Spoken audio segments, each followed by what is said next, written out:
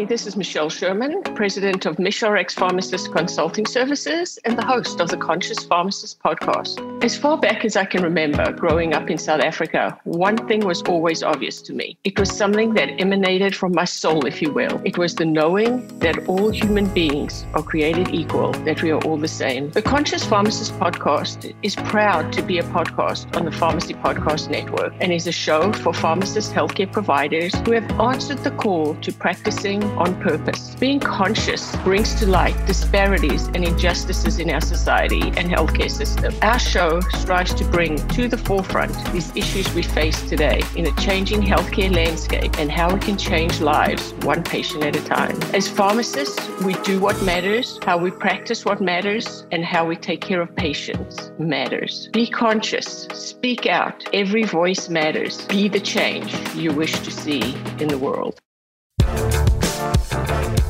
You're listening to the Pharmacy Podcast Network.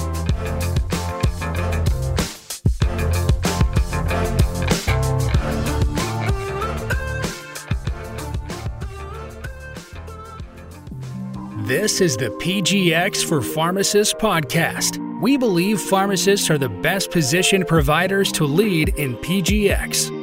Pharmacogenomics is the study of how genes affect a person's response to drugs. This relatively new field combines pharmacology and genomics to develop effective, safe medications and doses that will be tailored to a person's genetic makeup. This podcast is dedicated to pharmacists with an interest in learning more about the data analytics, industry trends, and evidence-based usage of pharmacogenomics. Welcome to PGX for Pharmacists, part of the Pharmacy Podcast Network. According to American Association for Cancer Research, 80 to 90% of the administered dose of the cancer medication 5-fluorouracil, or 5-FU for short, is degraded by the enzyme dihydropyridine dehydrogenase, or DPD.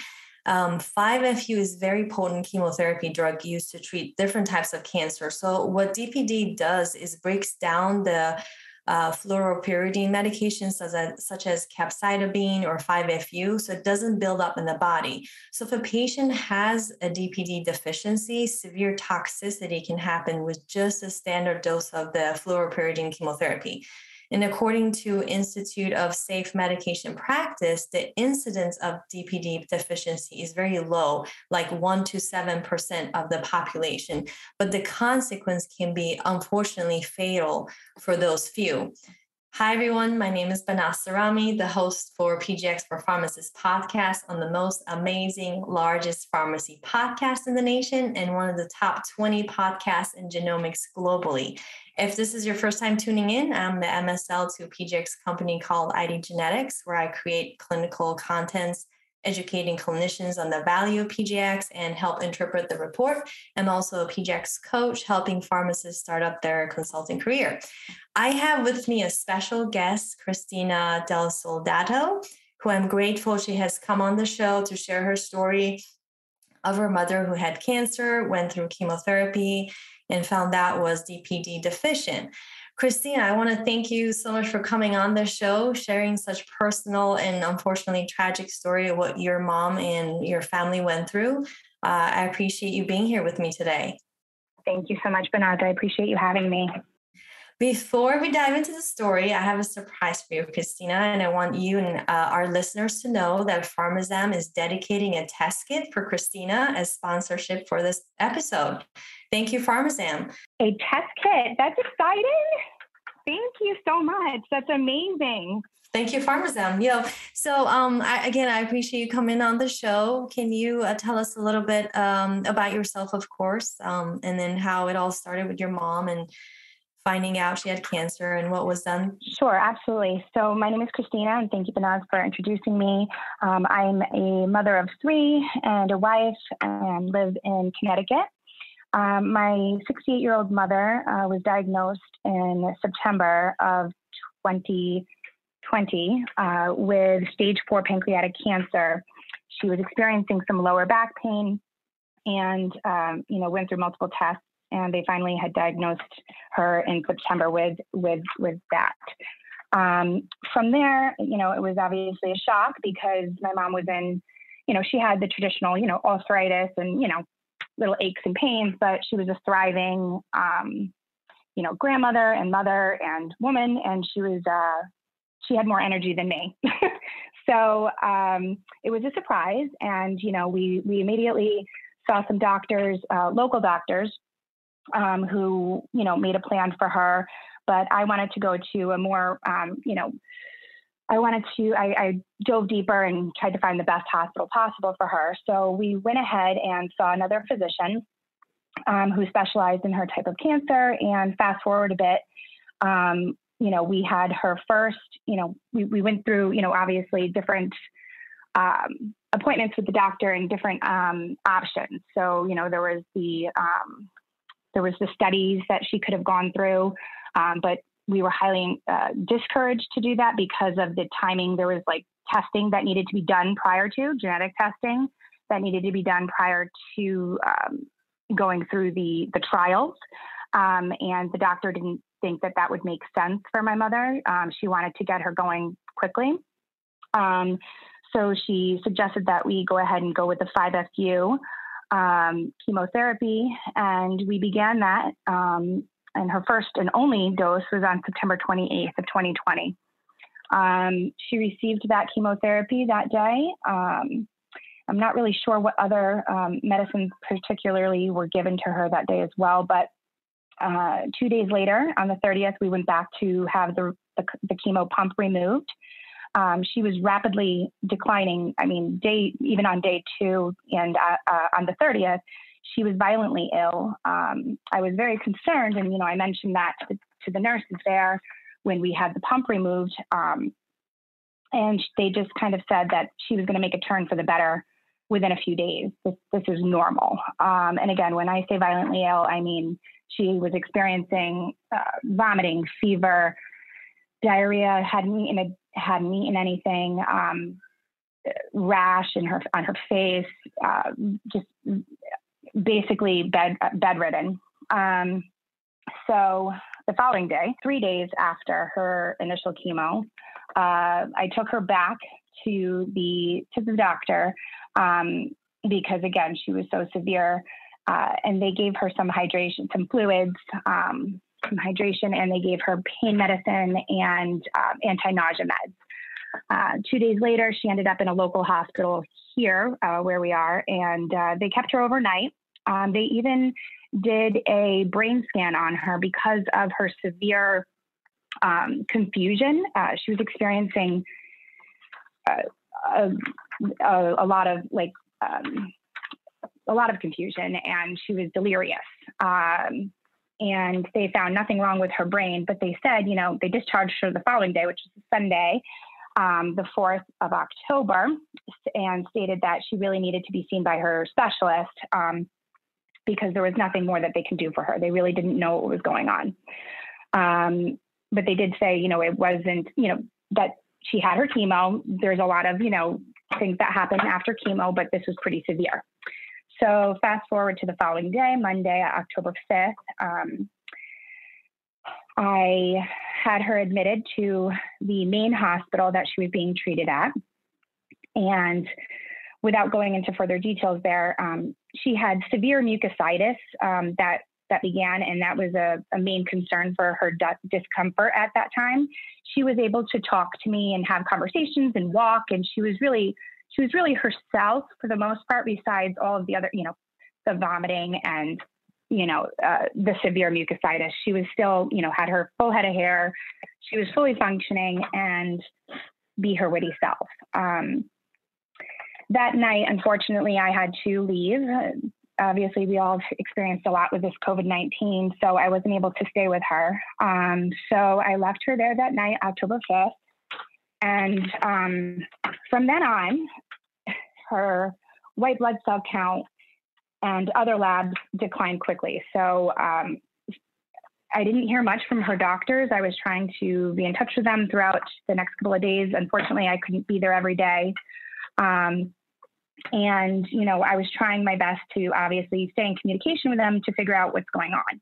And they just kept telling me, one day at a time, they said, this is unfortunately sometimes a reaction that they have to chemo. Finally, on Friday, October 9th, I went back to see her, and she was a completely different person. She was completely medicated and staring at a wall and barely able to communicate and blink. And she was also losing some hair. I was in complete shock, to be honest with you. I became really upset and obviously, had to go outside in the hallway and, had to speak to the doctors on site there. And they just kept telling me one day at a time.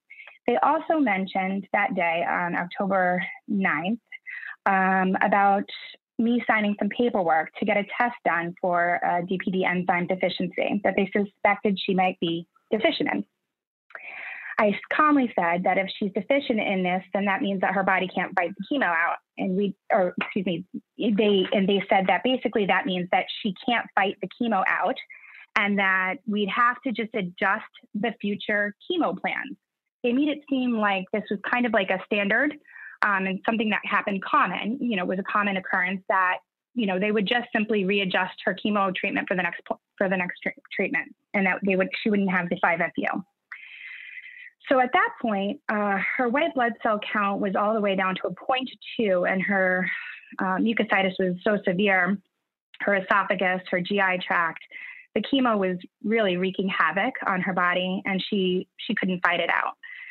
So a couple of days go by, and I was able to talk to my mom on and off. She'd have, one day she would sound okay, or one moment she would sound okay, and a couple hours later she'd sound totally out of it. I was researching endlessly over late nights, and I came across a story on strongmom.org about a woman who was young, a mother who experienced this toxicity, and that they did get the drug Vistigard. So I quickly researched that. And what Vistigard is an antidote to treat patients with full or partial DPD enzyme deficiency. It's supposed to be given within 96 hours of the toxicity of the 5-FU being administered, but we were far past this point. I just want to mention too, the survival rate at 30 days after the Vistigard is given is 96%, whereas versus supportive care, which my mother was at this point, was 16% at 30 days for survival rate. The cost of Vistigard is approximately $80,000 to $85,000. So just wanted to mention that just so everybody has an idea of what exactly Vistigard is. So at this point, we were far past, the 96-hour window. And I was kind of losing my mind. And I was leaving multiple messages for the doctor via the portal, asking a couple of questions in ways that I can get her white blood cell count up and what we can do to help this toxicity. So I had asked, why wasn't the DPD enzyme test done prior to the chemo? And I asked if my mom could be given B12, vitamin C in extreme high doses, selenium for assistance to exhaust more options for increasing her white blood cell count and her neutrophils. And I also asked at that point, why hadn't she been given TPN? Because she hadn't eaten anything at this point, October 14th. She had not eaten since September 28th, not anything, because it was impossible with her mucositis. So I said all of the symptoms that she's experiencing with her neutrophils and her white blood cell count and everything else are symptoms of exactly the deficiency that they sent the test for that I signed off on October 9th. So they said it was going to take up to 10 days to get those results. However, I didn't want to wait with the strong assumption that this is truly what she was experiencing. And I show up at the hospital on that day, on Wednesday, the 14th. And I asked for the drug Vistigard. I said I had researched this and that I really, really would like to try this as a last option, because on the day of October 14th, Wednesday, the doctors were in disbelief of my mother's position in her state. She didn't even know I was there. She couldn't even open her eyes. And honestly, they told me that they did not think that she was even going to make it past that night. So I had to fight for the VistaGuard. The doctor was very hesitant due to efficacy issues. And they said that they've only ever ordered that drug, I guess, one time in their history. So after hours and hours, I was relieved because I finally got a call from the doctor saying that she would give it a try. And she wasn't sure if it was going to be delivered that night or the next morning, but they put an order in to get it received as soon as possible. The VistaGuard arrived Wednesday into Thursday at 12:30 a.m. And so the first dose was provided to her overnight. So the following day, Thursday, the 15th of October, when I arrived at the hospital that morning, my mother was sitting up and she was even trying to put a fork to her mouth, which was completely shocking to me because, again, given the condition she was in the night before, the day before, they were telling me that they didn't think that she was even going to make it. So I was extremely relieved. She was even, she ate a little bit of applesauce with the VistaGuard, which is how it should have been distributed. And she even took a couple of sips of a drink for me. Her mouth was slowly getting better. Friday, the following day, she was improving. Her white blood cell count improved a little bit more, and each day her blood count was going up a little bit. But the problem was that I noticed was that the VistaGuard was not being given properly. The pharmacist had prescribed it for twice a day for 10 days. And the directions right on the packet for the VistaGuard drug say that it should be 4 times a day for 5 days. And again, this is a sense of urgency because it is an antidote. Even though, yes, we were outside of the window of the 96 hours, again, the reason why I had asked for it was because I did read studies that there were, 1 in 5 survivors if it was given outside of that 96-hour window. So I just thought, why not give this, a try? So I had to direct them or ask them to please change the prescription to do the proper 4 times a day for the 5 days at that point. So she wasn't getting the proper dosage over the first day or two. But again, she was slowly getting a little bit better. Then she kind of hit a not so great moment where she was having trouble getting it down. And, the nurses, I would arrive and they'd say, oh, she didn't get that dose. Or, oh, we weren't able to get it down because, again, the mucositis was bad again. So, and she would only really take it from me, but it was very challenging to be there all the time because of COVID. So fast forward a bit, I was there every day, and I would give her whatever amounts that she would take from me. And day by day, slowly, her white blood cell count was increasing. But it was a lot. She was going up and down we even tried at one point an NG tube just to get the medicine down. But it was quite challenging. So her mucositis hadn't completely healed. It was really quite bad still. And I had done hours of research, more and more, just trying to do anything that I could possibly do to try to just get her into a better state. I had reached out to a gentleman who, Dr. Sigmund, who had done a testing called photobiomodulation or PBM or low-level laser therapy, and that they had done something in Massachusetts for a COVID-19 patient who was experiencing severe, obviously, pain and inflammation, and that there had been studies done that it had helped heal mucositis as well. So I even reached out to this gentleman, and unfortunately, he was he said that these tests, these therapies, the low level or low-level laser therapy or the photobiomodulation or PBM, it wasn't available in the US, unfortunately. They had just done a test at that point. So unfortunately, that wasn't an option. So at this point, my mother was still in severe neutropenic. She had encephalopathy. We still had not received the results for the DPD enzyme deficiency until about 10 days later. We finally got the results, and it was confirmed that she was partially deficient. So it was quite a ride there. At this point, let's see, her lab tests were getting better and better slowly. And I do believe that it was a result from the VistaGuard. Even just the amounts that she was getting, I do feel like that is the only thing that helped turn her around.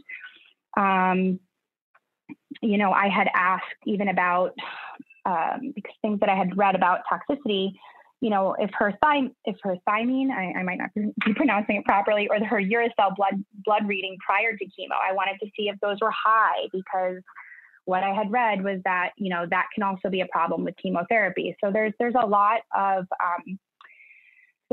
research that I think patients and their families need to do prior to administering any sort of chemotherapy into their bodies, because there's just so many factors, and it's quite scary. I read reports that, even there can even be dosing, thanks to PGX folks like yourself. I read that if screening is done prior, there could be lower dosing options of 5-FU based off of the testing done on partially deficient patients, and they can handle the chemo at that lower dose. It won't put them into full toxicity. So I thought that was super interesting. Yeah, because you can, on some occasions, maybe not every occasion, but some occasions you can actually compensate for that deficiency, depending on what medication it is. But I'm so sorry you had to go through that. I know you have all the days and the times even down, which is,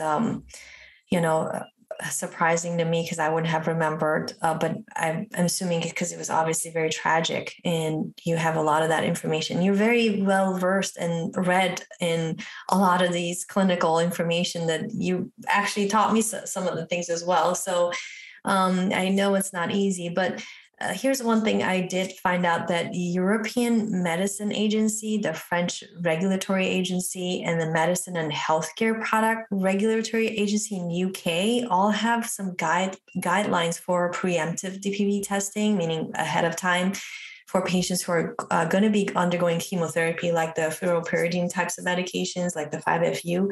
But in the US, the National Comprehensive Cancer Network has not recommended and doesn't have a standard of care. So because patients filing a lot of petition with the FDA, now there's actually labeling added to warn of such deficiency. But again, there's no screening requirement.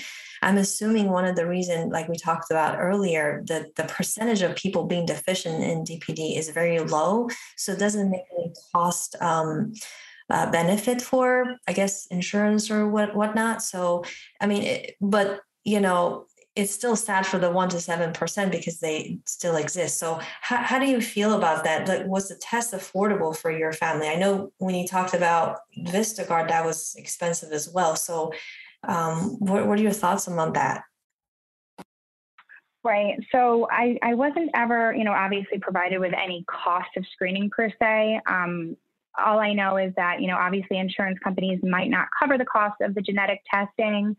However, if families and folks are even, educated or know that it's an option, I feel like the cost effectiveness of the screening prior to therapy, combined with either, preemptive dose reductions, or whatever, is a cost-effective option compared to no screening, given the severe toxicity, and the fact that, the VistaGuard drug alone is, $80,000 to $85,000, which again, I don't know those numbers because my mother's insurance, I didn't even think about any of that. And I never really saw anything after that. So, but all I do know is that that drug was extremely expensive. And also, the supportive care alone, she was in the hospital there for 30 days, experiencing absolutely horrendous things. I mean, she was given, major pain medications, fentanyl, Haldol for her encephalopathy. I was seeing a psychologist there at one point, or psychiatrist, who I had to go over the medications that she was being provided, because I had to ask them to please stop administering certain things or start lowering certain things as she was continuing to get better. I mean, the amount of research and communications that I had to have with the doctors and the team there was a lot. I mean, I basically, in general, from what I have researched, it should take about 48 to 72 hours for a body to break down and get rid of the chemo drugs. And her lab tests, I was able to see those in the portal, which I was waking up every morning to look at her lab results that I did not know what I was looking at. But it was very clear to see that in her blood work, it showed specifically that she had toxic granulation and platelets. And that was before even the DPD enzyme deficiency was even brought up to me on the 9th. But what I've read is that, and hopefully interpreted properly, that the body needs neutrophils in order to release the toxic contents, which is called the degranulation. And why wasn't that recognized before that DPD enzyme test even was mentioned to me on October 9th? I just don't understand why, days before, within that window, well, we were still outside of the 96-hour window, but it would have been closer. So I just wish that something could have been done sooner to delay it getting worse and worse and worse for my mother. But regards to cost effectiveness, I mean, there's red flags and then there's expected reactions. And my mom was everything under the red flag for toxicity. So, and that's right on the Sagard website, that you could see, what to expect after chemo and what are the red flags, which is within 4 days after the treatment. Yeah, that's a lot of research you've done and information. I don't even know if you have any clinical background or not, but a lot of people don't, like you said, you don't even know how to read the report, even if they're looking at it. So again, it's just really tragic to hear your story. But what message do you have for people that are hearing you, or what advice do you have for families that are maybe going through cancer or is going to be starting chemotherapy?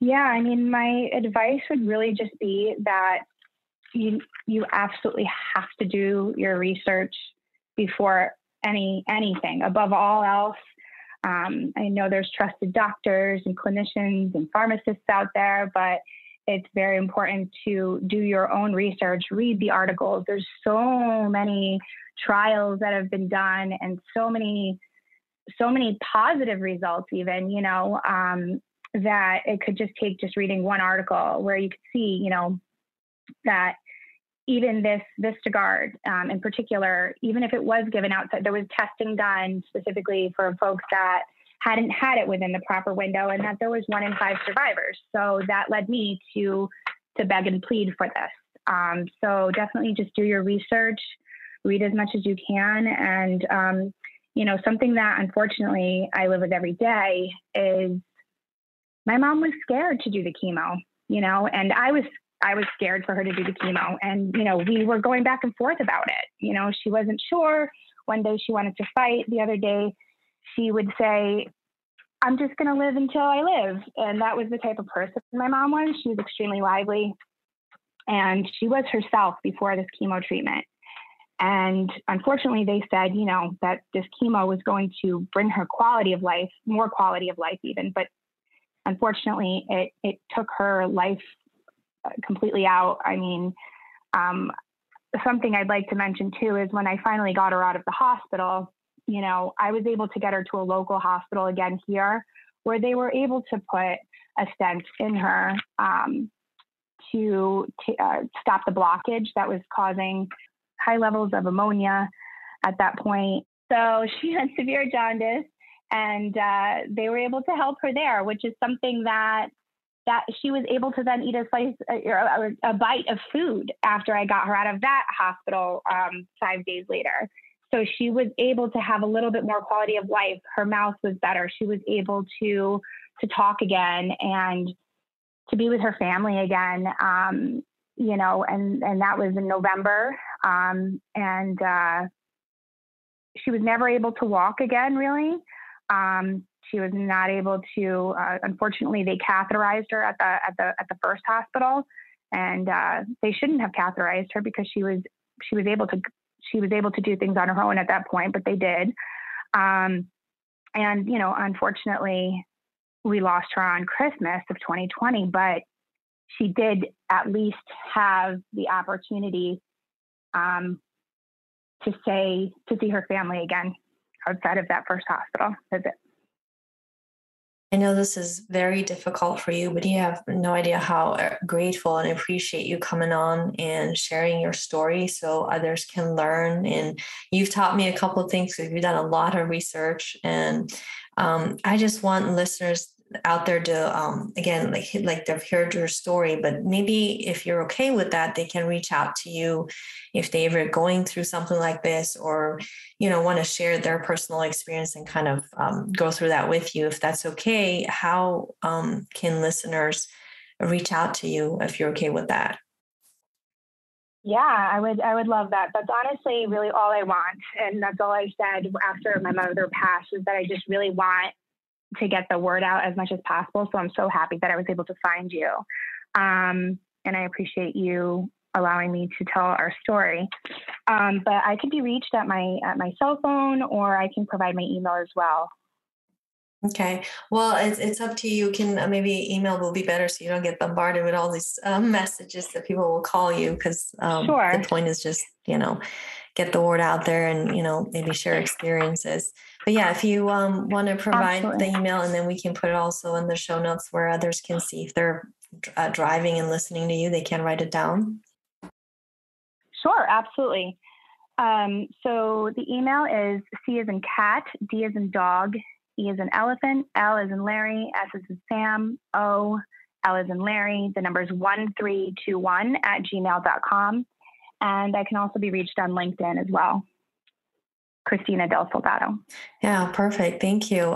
There is a DPD Deficiency Foundation that is a nonprofit organization founded in 2012 that also brings awareness to this topic and supports families. It's just dpddeficiency.com.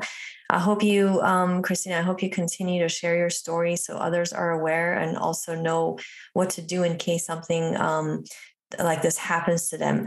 And thank you, Pharmazam, again, for being a sponsor of this episode. If you want to learn more about Pharmazam and the app that makes their PGX test more understandable, visit pharmazam.com, and it'll be also on the show notes. Thank you again, Cristina. And thank you, everybody, for tuning in, and make sure you do not miss any episodes. Don't forget to share this link so everyone can tune in and listen to PGX for Pharmacists podcast on the Pharmacy Podcast Network. There's no other place to go for all your PGX needs. We do a lot of PGXing on here. Thank you. Thanks for your interest in PGX and for spending some time with us. Please share this podcast and leave us a review on Apple Podcasts or Spotify. For all of our episodes, please visit pgx4rx.com. That's pgx4rx.com.